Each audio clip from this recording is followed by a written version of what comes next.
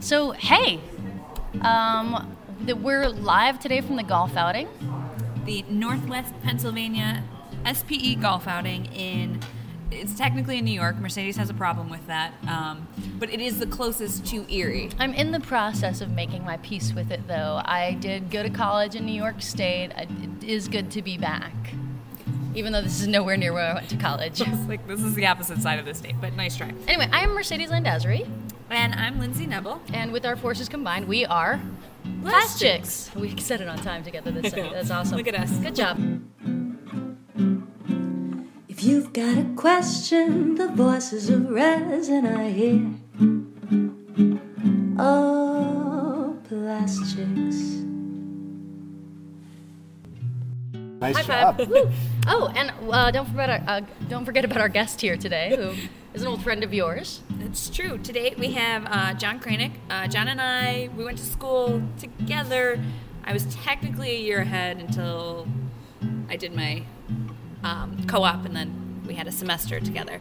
And then we actually worked together at Accudyne for 3.5, almost 4 years, something like that. Well, thanks for having me, guys. I appreciate it. Well, I have to say, I am like, what's the most, I'm like a very, scared rabbit right now. Not because you're imposing, but just, it's the beginning of the day. You look very weak. No, you look very relaxed, I was going to say. And I was going to ask you, was it because you were warming up with some yoga this morning? All the time. Yeah. So, okay, I see where this is going. So, yes, in our senior year, Lindsay and I needed to get some extra credits to finish up our undergraduate, and we did take a yoga class together.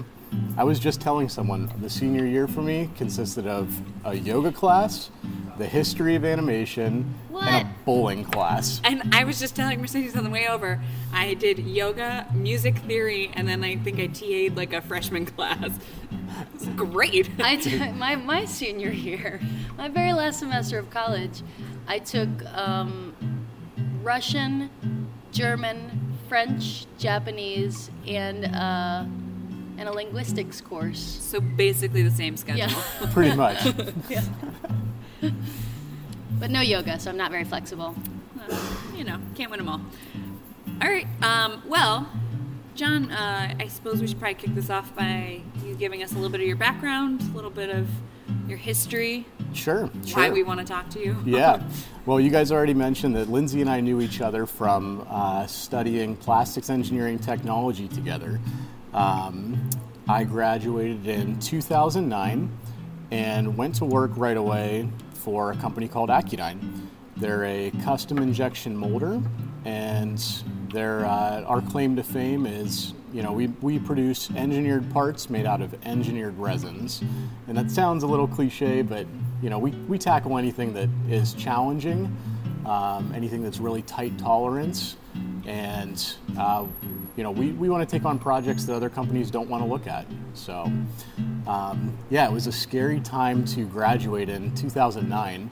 It was right in the middle of the economic downturn, and there was just a lot of uncertainty in the industry for where people would end up and what people would be doing. Well, in the world, not just the industry. Yeah, in the entire world. Right. Yeah, it was something like, 40% of sales dropped in that October, just like that. It's fine. Just graduate, have some school loans, don't get into the workforce. Yeah, start your career with that. So, I was very, very fortunate to find an engineering position with with Accudyne, a family-owned business, and started as the sole engineer there.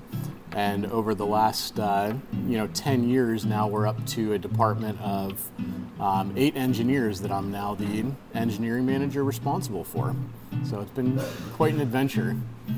Yeah, and you mentioned, scary time to graduate. I graduated the December 2008, and out of the plastics program, kind of boasts 100% placement. I think that was the first year there wasn't 100% placement, and it wasn't because we were dummies. It was... Well, you've told me some stories about, your lab partners.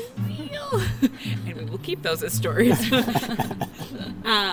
But yeah, so I had been working at, I took a job at a company called Pittsburgh Plastics Manufacturing down in Butler, and I was doing a lot of urethanes and cast urethanes and stuff like that. And one day John reached out and he said, hey, we're actually looking for a second engineer.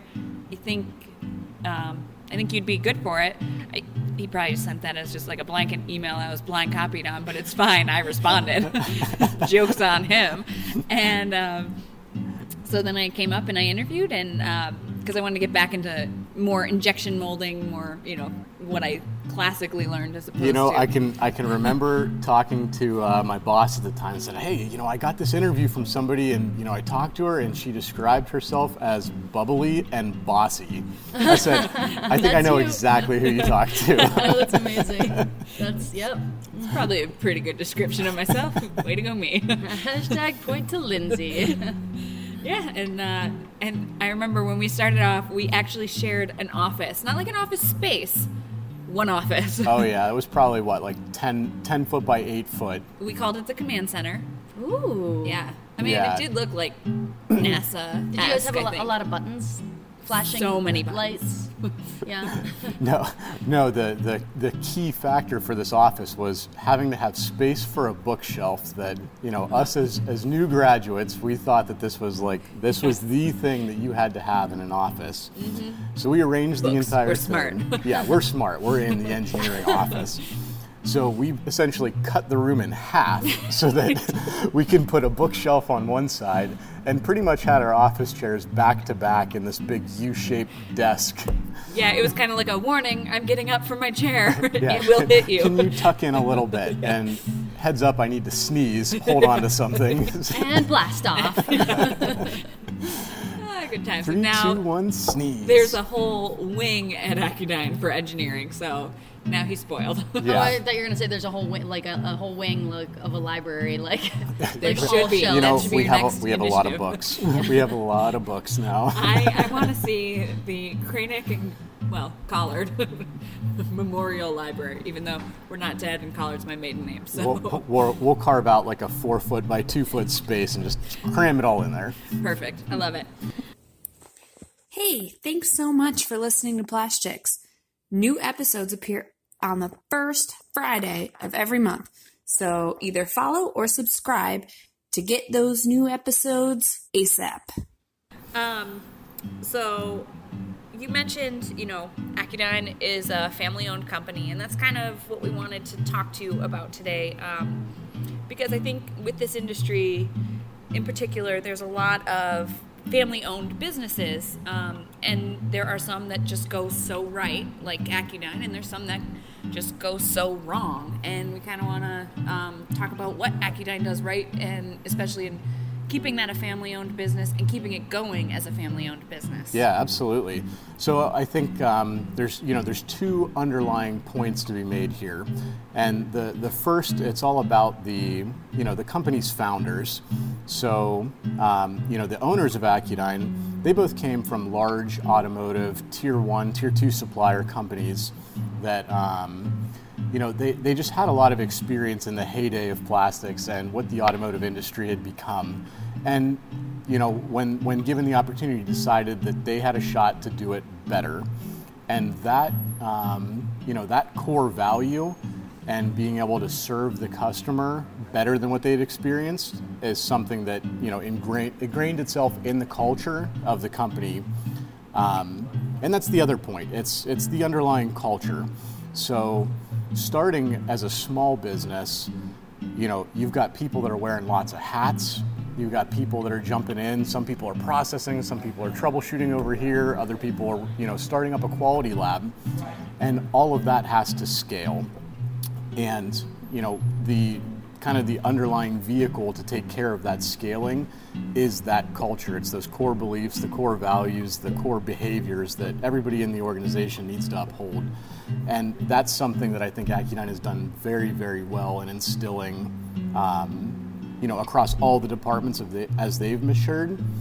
And then also as the founders have put together a succession plan. So, there's 3 children that are taking over the business now. So that's been part of a 5-year plan. Wow, 3 children who are involved in the family business. And That's- all in different facets It's too. right. So that's really really interesting. cool. So yeah, there's an engineer, there's an accounting background, accounting and finance, sales, marketing, and right now this is probably my favorite title in the business right now, the VP of miscellaneous stuff. That's got to be John. So That's John. You got it. I have to interject John Bly, here. the youngest of them. When you were talking, John, when you were talking about wearing different hats in a small business, I was thinking about so the salesperson is wearing like a bowler hat, and then the VP of miscellaneous stuff is wearing like a beanie with a propeller on it. Like I was talking about, I was thinking this is how my brain works. It's Anyway, like a Dr. Seuss hat. Like everything just keeps popping out of it. In all fairness, John Bly could pull off the propeller hat. Yes, he could. Yeah, I mean, there's basically things that as an owner they just need to be involved in for facility maintenance and contract review and like all the other initiatives and things that need to have an owner signature. And doing research, it ended up being a real title from maybe Intuit or TurboTax or something like that. We said that's it. That's going to be the title. That is an awesome title. I'm slightly jealous of that title. Right? Yeah, I feel boring as engineering manager. quick question: is there any male in Erie not named John? Because it seems like everybody is named John. No, there are Davids. Oh, Davids. Okay, There's a got couple it. Davids. I know a Steve too. Oh, weird. Look at you getting all diverse. What's he? Is he Italian or? One of the Steves is. So let's talk about working in a family business when you're not a family member, because this is something that we've all gone through as well. How do you find? Is it difficult to integrate yourself into that world? I mean, you talked a little bit about the company culture being important in a family-owned business. Yeah. I think the underlying message there is that the way that you demonstrate your competence and your value to the organization builds trust within the ownership and the family members. So that's something that ends up building over time and really becomes something that as the owners, they can't be everywhere. Their time is finite, their resources are finite. They eventually need to build leadership succession that they're hoping to inspire and pull from the organization, rather than maybe hiring from outside and just having a little bit less certainty of what experience and what values that person may really hold. Yeah, I mean, so, it looks like kind of being an outsider kind of has its own advantages. Obviously, there's advantages and disadvantages to everything. That's a really deep philosophical statement there. You can't tell me what to do, Dad. Which would be great is if you called Tom Bly or Peg Bly mom or dad. Those are the owners of Accudyne. There's times though that they act. They still have that motherly and fatherly instinct that they'll absolutely play that role at times when they need to. Yeah, and absolutely. It's inspiring. Yeah, I mean, I feel like my previous employer was a small family-owned company, and I mean, he would tell me, he's like, I'm treating you like, like one of my nieces or one of my daughters, and I really enjoyed that family company feel. Yeah. They really treat you, if you are able to build their trust, build trust with them, then they do treat you like part of the family. Right, and the key thing there is you don't want to be purely on that value system of trust. You have to have systems. You have to make good business decisions, good data-driven decisions. So that's the thing that's always an interesting dynamic that you want to be able to present this clear information to be able to make informed decisions of how the business operates, and at the same time, not build up so much red tape or layers to that you can't actually be agile and pivot into something and have an actual business owner make a business decision and move on maybe a new opportunity. Yeah, I mean, I know I've worked around, and some of the bigger companies, it is frustrating when you don't have that ability to take it to someone with the authority to say, okay, I'd like to do this, and they have to be like, well, you need to sign off, you need the mother's sign off. You need the mother's nephew's cousin's sign off. Oh my God, that mother's nephew's cousin. They're the worst. Oh. It's just such a sticking point. Oh my God. But yeah, I mean, from my time at Accudyne was a good example of a company that was scaling but able to keep the business, perspective in their line of vision, I guess. Yeah. So I mean, it was interesting. We said that we started with, it was myself, and then Lindsay joined shortly afterwards, and since then we've grown through primarily hiring, the engineering department in particular, young engineers that are coming right out of the plastics program, and to kind of offset that lack of experience, we had to build up some of the systems, the support structure, pairing them with people that had experience. So you kind of combine that youth and energy with, no, we've seen this problem, this is how you fix it, and you merge those two things together to really come up with some innovative solutions to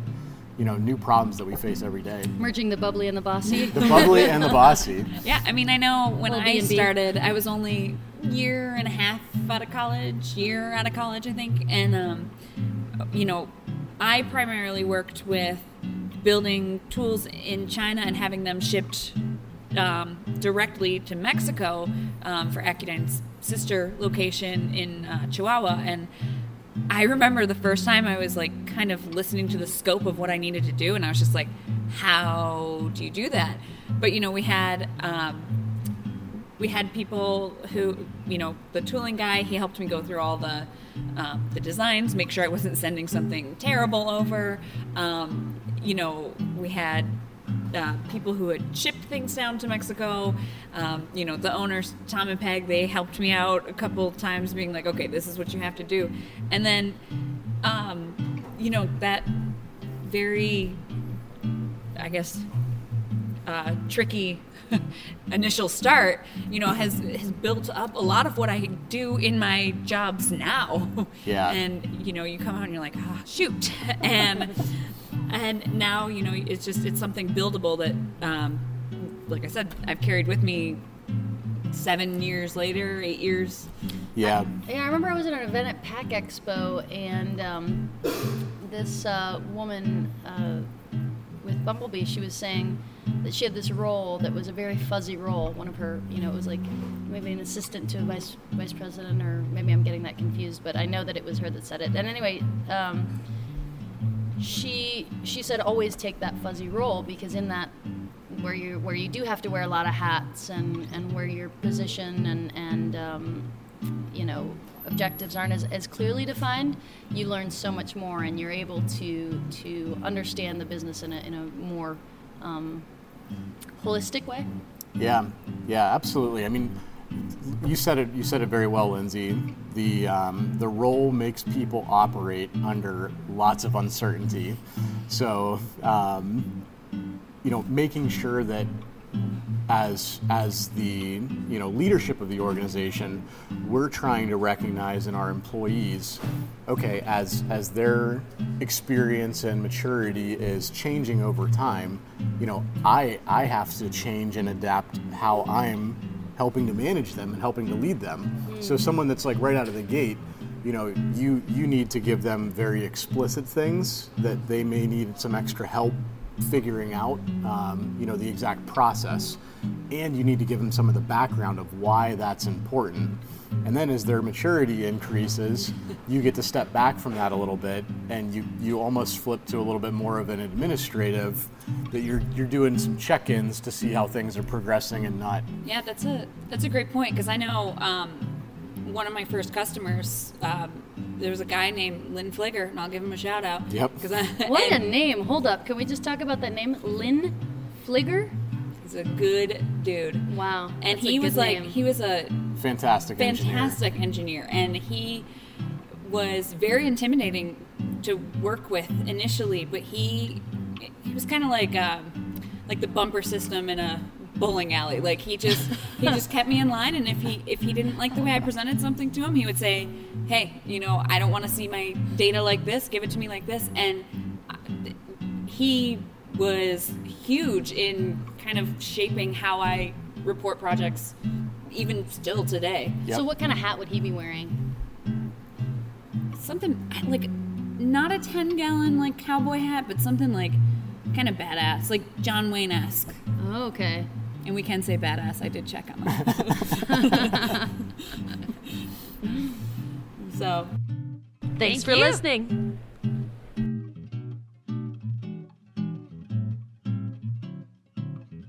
Plastics, The Voices of Resin is a plastics podcast sponsored by SPE, Inspiring Plastics Professionals. If you want to find out more about SPE, please visit www.for, like the number, spe.org. If you've got a question, the voices of resin are here.